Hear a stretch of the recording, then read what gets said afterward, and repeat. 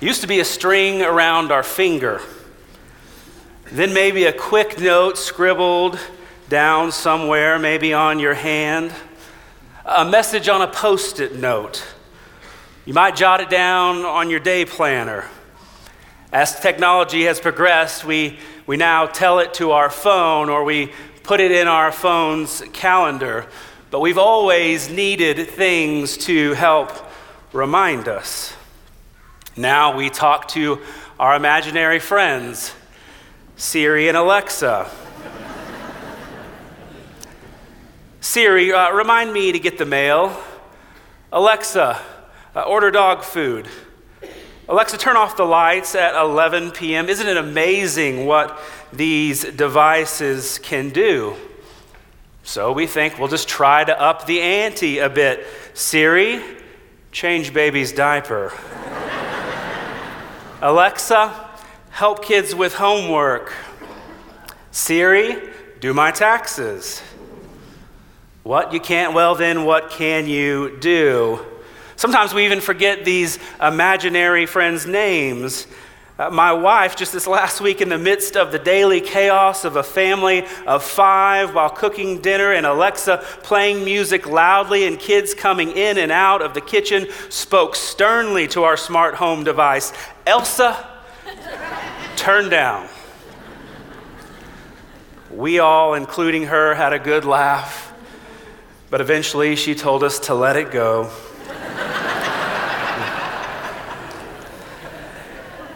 If you're like me, you can have a hard time remembering specific words. I find myself more and more like my grandmother each day when she would go through the names of every grandchild before she landed on the right one. Scott, Jeffrey, just tell me your name.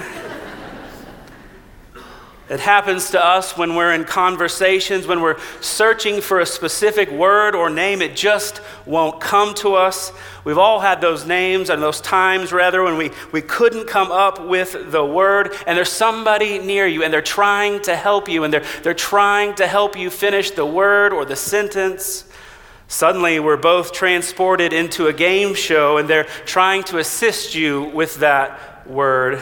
I was down at the place where you feed the ducks. It has the playground park. Yes, that's right. And I had taken my daughter over to the thing with the overhead rods in a row, the primate poles, no, the chimpanzee sticks, that's not it. Monkey bars, yes, that's right. After that, she got on it's the spinning thing. It makes you nauseous. After my second procedure, I couldn't do it anymore. Oh, the merry-go-round, right.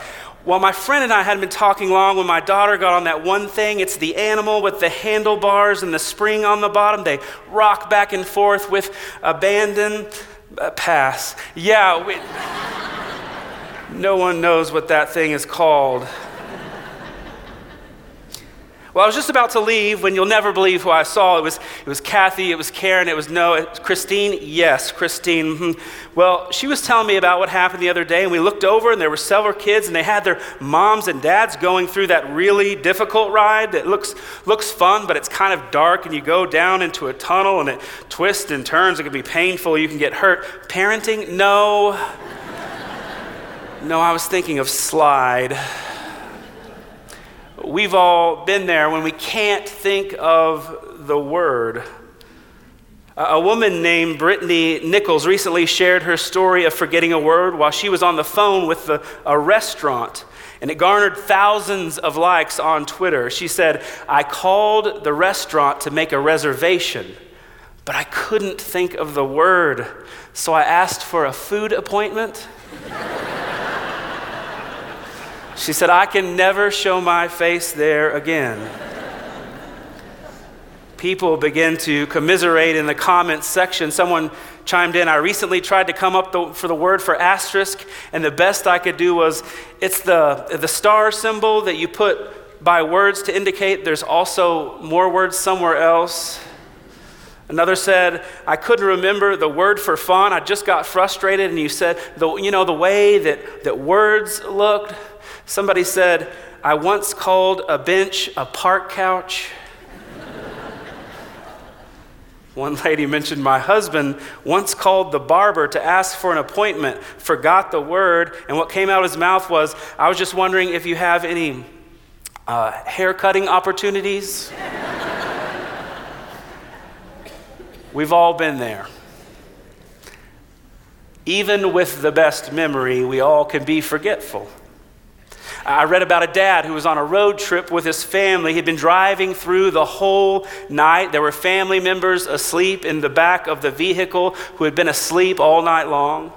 The dad stopped to get some gas, and when he went inside to pay for it, the person in the back woke up knowing it was their turn, their shift to drive, and they got in the car, they shut the door, and unknowingly drove off without dad.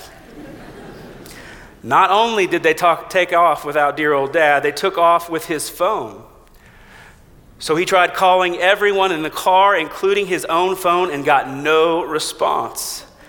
The dad was concerned that maybe his family had gotten kidnapped, so he called the police. They were already 100 miles away before he was able to find out they were okay. Can I just give you some advice? If that happens to you, you just cut your losses. You point that car towards Mexico. You're going to need to lay low for a while, go off the grid, dye your hair a different color, assume an alias. Just keep driving. Forgetfulness, it can be funny, but forgetfulness, it can be costly. When we forget the day that's important to someone we love, or we forget to set an alarm and we miss a meeting, we forget to lock the door, something that's important to us is taken from us. We can find ourselves in serious trouble when we forget what God tells us. We must never forget his words nor his works. We must never forget his words nor his works. You can afford to forget a lot of things, but we can't afford to forget what God has done for us. This incredible passage that is the focus of our time this morning, David tells himself and fellow worshipers, and now us as God's people, don't forget what the Lord has done for you. Don't forget who the Lord is. I want you to look at that passage with me. Psalm 103, we'll read the first 5 verses together. Bless the Lord, O my soul, and all that is within me, bless his holy name. Bless the Lord, O my soul, forget none of his benefits, who pardons all your iniquities, who heals all your diseases, who redeems your life from the pit, who crowns you with loving kindness and compassion, who satisfies your years with good things so that your youth is renewed like the eagle. The opening words of this psalm serve as a reminder to oneself to bless the Lord, bless Yahweh. It's said over and over 6 times in this chapter. How do we bless the Lord? Isn't he the one that does all the blessing? He's all-knowing, all-powerful, ever-present. The earth is his, the fullness of it. Every good and perfect gift comes from him. What do you give the God who has everything? What could he possibly want from us? He wants you. You give him your whole self. You give him all of your praise. That's why David says, bless the Lord, my soul, all that is within me. Let my whole person praise him. David's preaching to his soul to praise the Lord. The Hebrew verb rendered to bless carries this idea of this warm praise that's full of gratitude. This is a reminder to his own soul to praise the Lord. This is a personalized call to worship. David begins with his own heart and his history. He recounts the excellence of God's love for all people. He then calls on the whole of creation to praise this endlessly good and gracious God. He says, forget none of his benefits. Does God offer paid time off, dental? No. He gives us everything we need. The benefits of God are his sufficiencies. His benefits sound almost mercenary, almost greedy at first glance, yet the psalmist is unapologetic in presenting the reader with a vibrant reminder that good things come from our loving God. He addresses his heart with this appeal to worship because it's easy to forget in the midst of chaotic lives the many reasons we have to praise the Lord. And I wonder this morning, have you forgotten the many benefits, the sufficiency of our God?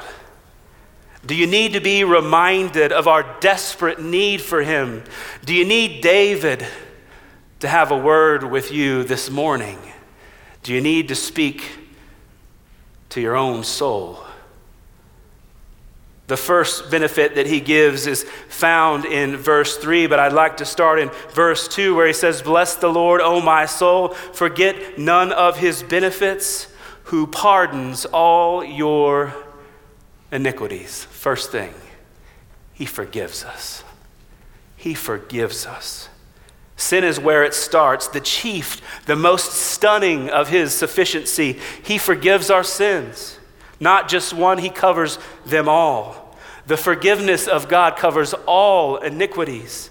So much so that later in the chapter he says, as far as the east is from the west, so far has he removed our transgressions from us. How freeing to know that we've been forgiven.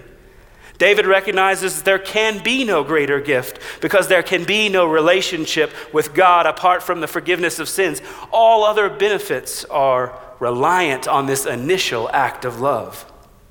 How empowering to know that we've been pardoned. As far as the east is from the west, he's removed our sins from us.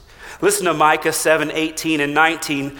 Who is a God like you who pardons wrongdoing and passes over rebellious acts of the remnant of his possession? He does not retain his anger forever. Because he delights in mercy, he will again take pity on us. He will trample on our wrongdoings. Yes, you cast out all our sins into the depths of the sea. As far as the east is from the west, our sin is cast into the bottom of the sea. Corrie ten Boom had these words to say regarding forgiveness. It was 1947. I had come from Holland to defeated Germany with the message that God forgives. It was the truth they needed most to hear in that bitter, bombed out land, and I gave them my favorite mental picture. Maybe because the sea is never far from a Hollander's mind, I like to think that that's where forgiven sins are thrown. When we confess our sins, I said, God casts them into the deepest ocean, gone forever. Then God places a sign out there that says, no fishing allowed. David mentions as this first benefit, forgiveness of our sins. This is where he wants to start to stir up his soul to praise. Listen, preach it to your heart this morning. He forgives me. He forgives me. A second thing, look again at verse 2. Bless the Lord, O my soul, forget none of his benefits, who pardons all your iniquities, who heals all your diseases. A second thing, he heals us. As David continues to count his blessings, he comes to the benefit of God's healing. He's David's healer and he's your healer. God is both our healer physically and spiritually. He heals all our diseases. Obviously, healing often refers to someone being cured from a physical sickness. And truly, we have a great physician in the Lord, as all healing that comes to us from God. And as one theologian said, we should look for it, ask for it, thank him when he gives it, but the final promise of no more death and no more disease will come in the future days. Healing also in Scripture is a metaphor for spiritual sickness. So when we are forgiven of our sins or our iniquities, to use David's word, God in his great mercy heals our sin sickness. The spiritual diseases like our sins are all healed in Christ as he bore our spiritual sickness and diseases in his body on the cross. And by his suffering, we're healed forever. Isaiah 53:5 says, "But he was pierced through for our transgressions, crushed for our iniquities. The chastening for our well-being fell upon him, and by his scourging we are healed." Furthermore, he can even heal our emotional hurts, our brokenness, a broken heart. Charles Spurgeon said, "There are many broken hearts, and Christ is good at healing them all." And now we have a different doctor for every ailment, don't we? You go to the dermatologist for your skin, and the ophthalmologist for your eyes. You go to the cardiologist for your heart. We have every kind of specialty doctor in the world, and we are thankful for every type, grateful and blessed by their training, care, and expertise. I certainly am. But whether it's physical sickness or a spiritual sickness, God specializes in it all. Broken bones, broken relationships, broken lives, broken hearts, no matter your ailment, we can cry out to the Lord. Just as in the Gospels, when the one plagued with a bodily illness would seek just to touch the hem of his garment and would cry out to the Lord and say, "Have mercy on me." Or just as the thief on the cross would cry out, "Remember me." Healing comes from the Lord. Preach it to your heart this morning. He heals me. He heals me. He forgives us. He heals us. A third thing, he redeems us. Look at verse 4. Who redeems your life from the pit. Who redeems.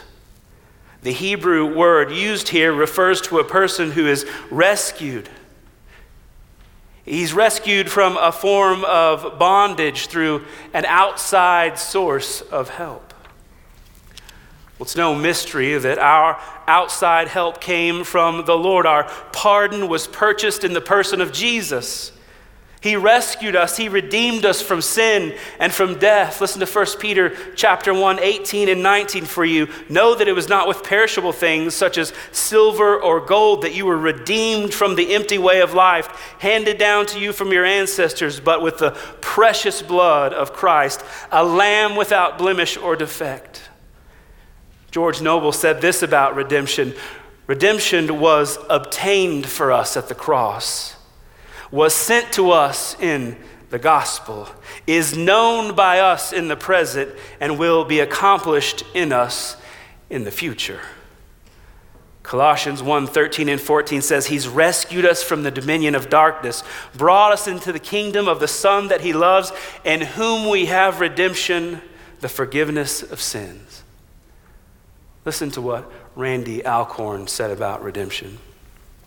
The cost of redemption cannot be overstated. The wonders of grace cannot be overemphasized. Christ took the hell He didn't deserve so we could have the heaven we don't deserve. Preach it to your heart this morning.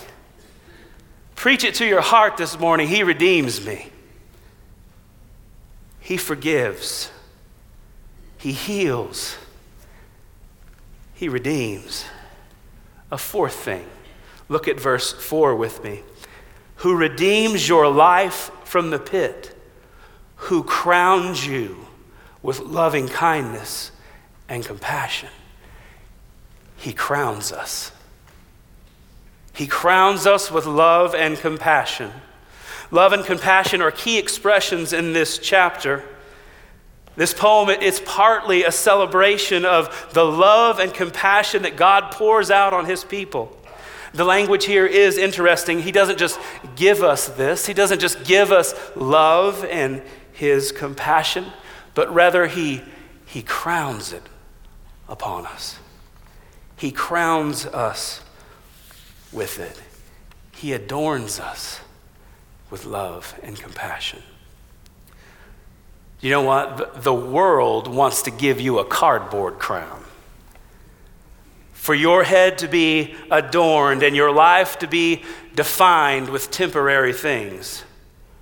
Satan wants to give you a crown of guilt and shame, for you to be weighed down as you wear your wrongs, to steal your joy so you limp through life.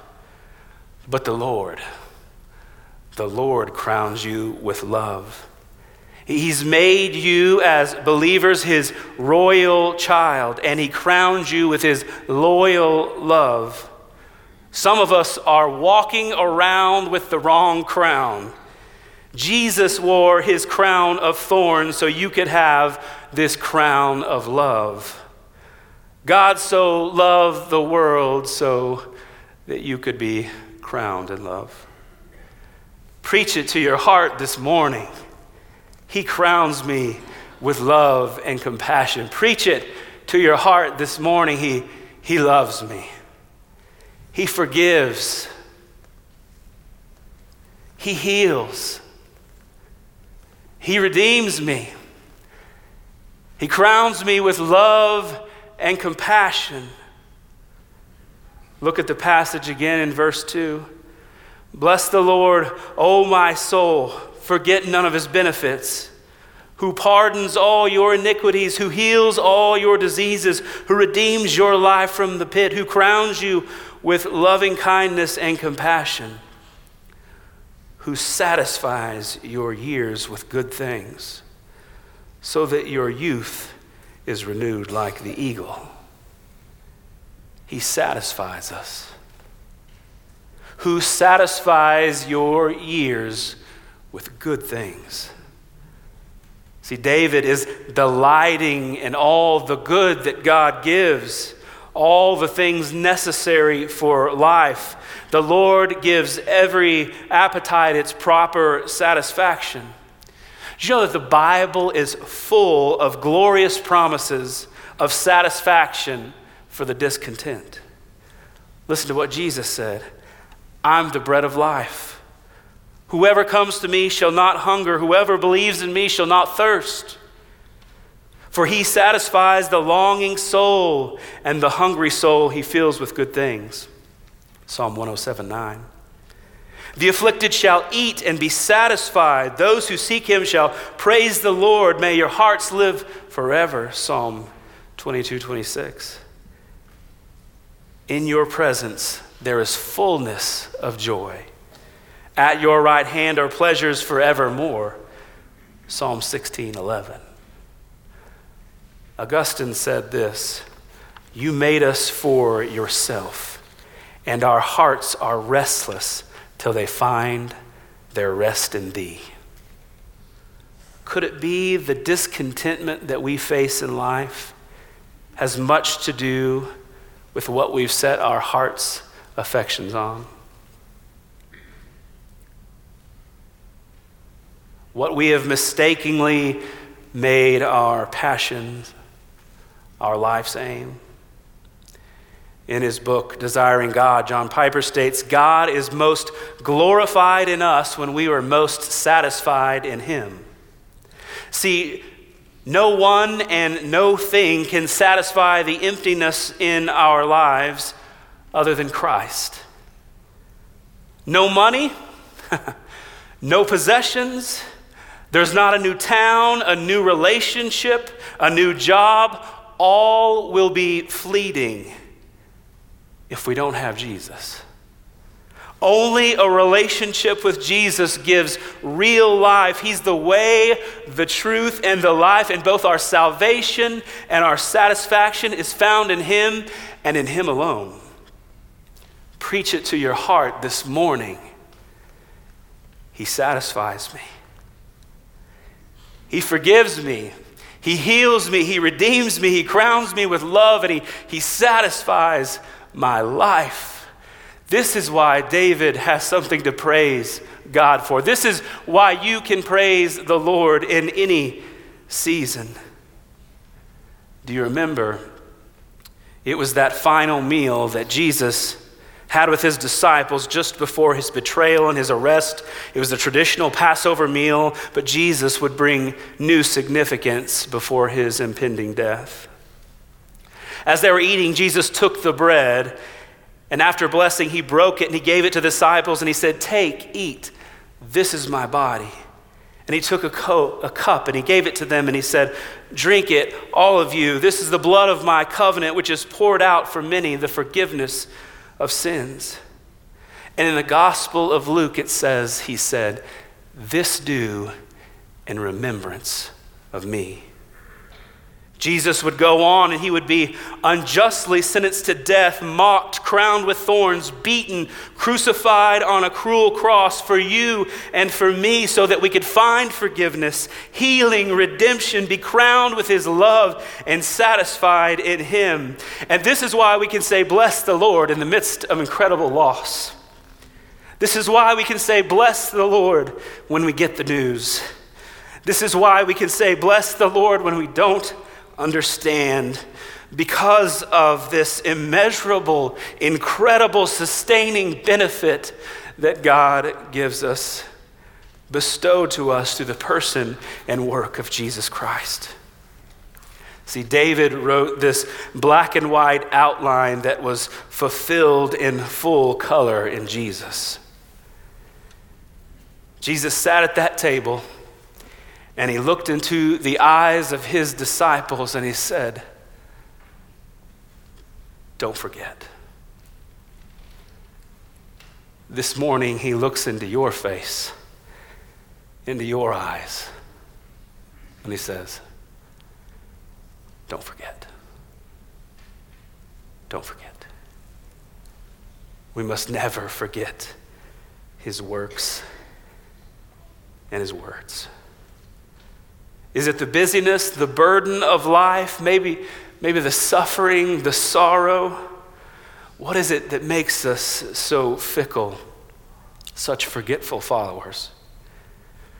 Maybe, like David, you and I need to have a talk with our souls this morning.